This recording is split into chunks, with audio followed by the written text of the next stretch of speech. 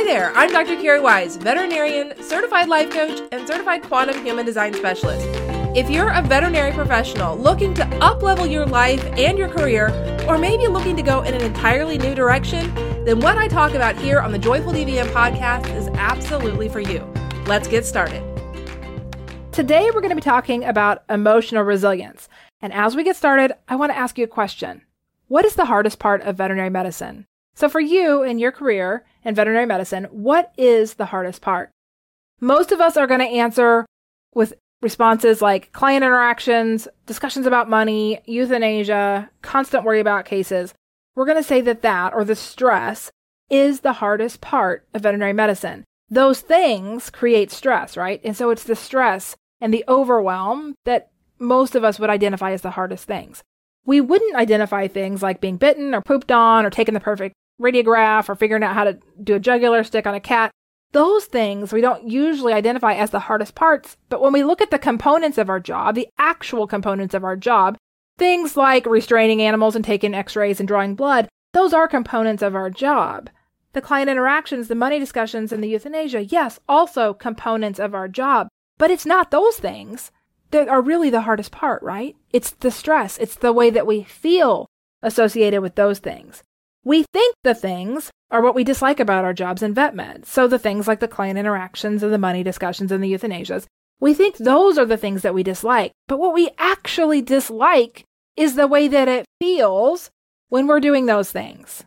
We don't understand at all where the feelings actually come from. And so that's what we're going to talk about next, because we really need to understand the nuances around this word feel and how our chronic misuse of it in the English language has really muddied the waters as far as our ability to create emotional resilience.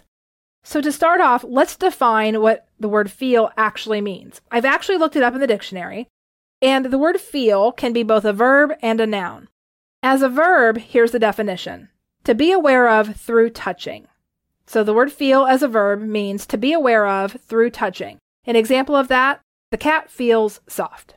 A second definition of the word feel as a verb is to experience an emotion or sensation. Couple of examples of that: I feel sad, which would be to experience an emotion, or I feel hungry, which would be to experience a sensation. So those are the definitions of the word feel as a verb. Feel can also be a noun, and that definition is the sensation given by an object when touched. So an example of that, the cat's tongue had an abrasive feel. In that use, it is a noun. So that is the definition of feel. Altogether, we've got a few different varieties of it, but I think we're pretty clear on what the word feel means and how it is supposed to be used. Now, what it is not is a synonym for the word think or the word believe. Nowhere in those definitions was feel described in a way where we could interchange it with the word think or the word believe. But this is how we often use it. So let me give you a couple of examples of sentences where we stick the word feel in the wrong place, like we use it in the wrong way. So how about this? I don't want to call her back because it feels like she's mad at me. Or how about this one? I don't want to call her back because the last time I saw her, it felt like she was mad at me. Those sentences are pretty common sentences in the English language. We have probably all used feel in that way, but we're misusing the word feel. This chronic misuse of the word feel, or variations such as felt like, have had a significant impact on our own ability to identify and understand our own emotions. So to explain this, let's take a closer look at the misuse example. It felt like the client was mad at me. First off, we can recognize that we're feeling kind of icky and we don't like the way that we feel. So when we're remembering this situation, we recognize that we feel a little icky and we don't like that. We also associate the way that we felt with that interaction with the client. And then we conclude that the client created the feeling. If that's the conclusion, then the solution to not feeling icky is probably to not interact with the client, or to change the interaction with the client so that you don't feel like she is mad at you. This is all very common and it all seems a little bit logical, and over time we become really bitter and frustrated and really emotionally burned out because of our misuse of this word feel and the implications of it. So why is that? Well, this conclusion, remember, we've identified that the way that we don't feel icky is to either not interact with the client or to change the way around the way that the interaction goes so that the client doesn't behave in a way that we feel like they're mad at us. So that we feel like the client is happy, I guess put it another way. And the only way that we can do that is to just keep trying to adjust the environment, right? We keep trying to change how the interaction goes so that we don't interpret the client's interaction with us as one of them being angry with us. And we try and we try and we try, but no matter how hard we try, we still continue to be in situations that we're interpreting as if the client is angry with us. We also have mistakenly left our own emotional well-being in the hands of those clients. So if we try and we try and we try, and clients are still angry, then all of our efforts were for nothing. We feel bad. We feel like failures. We feel like we screwed up somehow because if we hadn't, then the client wouldn't be angry. What we then do is we conclude that going into this job was just a bad idea. That's kind of the end game with all of this, is that we have these situations where we feel like people are angry with us. We try and we try and we try to do things so that people aren't angry with us. We realize that we cannot do enough things to keep the people from being angry with us. And so therefore, the only way to get out of feeling like people are always angry with us is to stop being around them at all. And so we change jobs or we leave the profession or worse. And it all seems kind of logical until you recognize that it's completely jacked up, that it's not actually what's happening at all. And I think a lot of this actually starts with the misuse of the word feel. It felt like the client was mad at me. It's a common sentence. Many of us would say it. But what it actually means is that we believe that the client is mad at us and that made us feel a certain way. It felt like the client was mad at me. What we really meant was, I believe the client was mad at me and it made me feel some version of an uncomfortable emotion. We could just use the word icky for now, just kind of as a placeholder. I believe the client was mad at me and that made me feel icky. So when we pick apart what's really happening, feeling icky just means that we were experiencing some kind of uncomfortable emotion.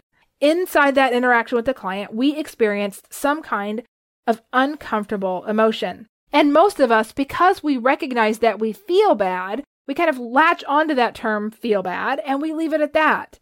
The client is mad at me. It felt like the client was mad at me. We got to put those things together without pulling them apart and recognizing we believe the client is mad at us and then we feel bad. It may seem like semantics, but what we have to understand is why we feel the way we feel if we're ever going to be able to create any kind of emotional resilience. For most of us right now, protecting our own emotional well-being requires us to control all the things or to avoid all the things altogether. It's quite exhausting and it also doesn't work. Here's why. Our emotions are not created by the things outside of ourselves. So not what that client said and did during the last interaction that you had with them, not by the way patients respond to treatment, not by work schedules and salaries and coworkers, and not by our parents and our friends. The things that many of us blame for the way that we feel are not the things that cause the way that we feel at all. Our emotions are the way that we feel, and those emotional feelings are created only by the sentences in our minds. Remember, one of the definitions of feel, to experience an emotion or a sensation.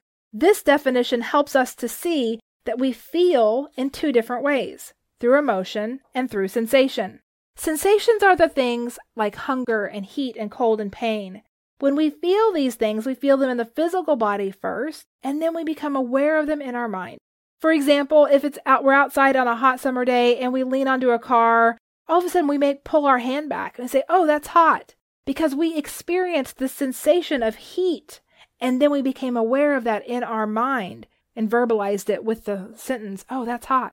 Another example is if we've got hours without eating, all of a sudden, we're thinking, I'm hungry. Well, that thought of I'm hungry was prompted from that sensation of hunger that we felt in our physical body.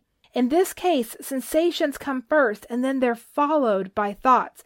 It's completely different than what happens when we feel an emotion. When we feel an emotion, we actually start with a thought, and that thought creates a vibration in our bodies. And many times that emotional response is so fast that we don't even recognize the thought exists. But I promise you that it's there. So let me give you an example of how this works. Let's say that you have a client that you dearly loved, one that you're always looking forward to when they come in, and you learn that that beloved client passed away. You probably emotionally feel sad immediately. You learn that the client passed away, and emotionally you feel sad immediately. So why were you sad? Many of us would say we're sad because she died. But what I want you to see is that her death is not the reason that you're sad. Our current logic would say that it was, that she died and we felt sad. But that logic is skewed because that's not what's happening. Not everybody feels sad about the death of this person. Some people would actually be feeling relieved. Other people might be feeling annoyed. How is that even possible that we would not experience the exact same emotion if the event, so her death, caused the emotion in the first place? The only reason we can experience different emotions is if it wasn't the actual event that created the emotion at all. The other thing that I want to point out here is that if it was the event that caused the emotion, then you would have felt the emotion when the event occurred. What's true, though, is the client passed away 3 days ago, and you just learned about it right now. 3 days ago, at the moment of her death, you were not sad. Her death did not create your sadness. It is what you are thinking and believing about her passing that is creating sadness for you right now. So let's look at this just a little bit closer, and let's look at how it's possible that you can learn of a beloved client's passing, and some people will feel sad, and some people will feel relieved, and other people will feel annoyed. Let's take a look at how that happens. Let's say we learn of the client's passing, and we immediately feel sad. Why are we sad? Well, we're sad because we liked her, we loved her, and we're going to miss her. It's those thoughts that are creating the sadness for us. So how is it possible that somebody might feel relieved? They're probably thinking, when they learned of her passing, that she's no longer suffering, or that she's been suffering for a long time, and so they feel relief in her passing. The other person who might be feeling annoyed when learning of her passing is probably thinking a sentence that's completely unrelated to her passing. Probably thinking about how now they're going to have to deal with her son who's a jerk, and so they're annoyed because they don't want to deal with him, and now they can't avoid it. So 3 completely different sentences about one event created 3 completely different emotions. This is so critical because we can start to recognize that it's not the things that happened around us that create the way that we feel, it's just the way that we think about it. So now let's take a look at what we're learning and apply that to our original scenario. That statement, I felt like the client was mad at me. We've already reframed that into what we actually meant, which was, I believe the client was mad at me, and that makes me feel some kind of icky, uncomfortable emotion. So now let's try to figure out what that emotion is by asking the question, why? Why do I believe the client is mad at me? Well, when I explained to her during her visit that she would need to bring Fluffy back for a recheck before we could refill his meds, she huffed and she rolled her eyes and she complained. Now we've got some context. Now we can remember why it is that we believed she was mad at us. We actually interpreted her huffing, her rolling her eyes, and her complaining as anger toward us. We can reframe that sentence again now with that critical missing information. I believe the client is mad at me because the last time I saw her, she huffed and rolled her eyes and complained, which I interpreted as anger. From there, we can ask ourselves the question, so what? And what emotion are we actually feeling? I feel anxious about calling her back because I believe she might be angry. Now we can really understand. Initially, we said, I don't want to call her back because the last time I saw her, I felt like she was mad at me. It all seemed like very buttoned up and like a very sound statement. But now what we can actually see is I don't want to call her back because the last time I saw her, she behaved in a way that led me to believe she was mad at me, and that makes me feel anxious. It is our anxiety that is creating that resistance to call her back. It is not the way that she behaved that's creating that resistance. Seems like semantics, but it's everything, because when you recognize that, you can see that that icky feeling of anxiety is coming from what you're thinking and not from what she is doing. This is the key to growing our emotional resilience. Once we recognize that our emotions are created by what we are thinking, then that actually creates a bit of a safety net around us. It's never the things that are happening around us, the things that people do, the things that people say, that create the way that we feel, so we don't need protection from them. We don't need protection from the people and the events. We don't need to get away from the clients, and from our jobs in order to feel better. The only thing we need to do is become super aware of what the emotions are that we're actually experiencing, and then become curious about what we're believing that's creating that emotion for us. As we do that, then we get all of our power back. Then we get to be in control of the way that we feel in any given situation. Our emotional resilience will grow. In doing this, we just stay in our lane. We become very skilled at staying in our lane. We let the clients be responsible for their emotions, and then we are only responsible for ours. It creates so much freedom for us, and it makes every situation much less dangerous because any emotional fallout from a situation is only created by ourselves with our own thinking. Like I said, that safety net is cast around us when we understand this. This helps grow our emotional resilience. As we grow our emotional resilience, what happens is our self-confidence grows. We become willing to do anything, to put ourselves in any situation because we recognize the worst thing that can happen is an emotional response, and that is something that we alone are in control of. As our self-confidence grows, our entire lives get bigger. What we're capable of gets wider. What we experience becomes more fulfilling because we are not afraid of the emotions. Until we understood that the emotions weren't created by the other people, many of us live afraid of experiencing our own lives because we don't want to feel those uncomfortable emotions. As we start to realize that the uncomfortable emotions cannot be created by the other people, then we have that freedom to explore things that might be a little scary, but we recognize that the worst of it is only going to be created by our own thinking. So what's the take-home message here? Your emotional resilience can only grow through your own awareness. Part of your awareness is going to come by using the vocabulary in the right way. Let the word feel mean and be used as it was intended. And anytime you can replace this word feel with the word believe or the word think in your sentence, just recognize that you're using the word feel wrong. That is actually a great thing to recognize because it's an indicator that there is an emotion there that you have the opportunity to identify. If you identify the emotion, you can identify the thought pattern behind it, and that's where all your power lies, because you and you alone get to decide what you think and what you believe in any situation, and that is the only way that you create emotion in your own life. You learn to master that, your emotional resiliency will increase, and your self-confidence will follow. That's going to wrap it up for this episode, and I'll see you next time.